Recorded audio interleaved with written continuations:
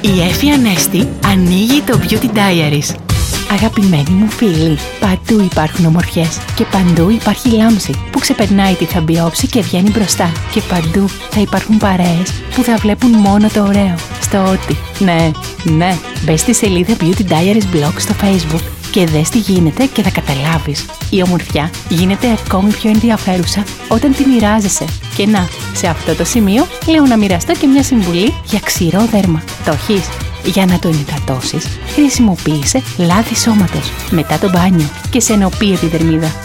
Ναι, κοίτα να περνάς αλλιώς και αλλιώτικα. Τα φιλιά μου! Ήταν το Beauty Diaries με την Έφη Ανέστη.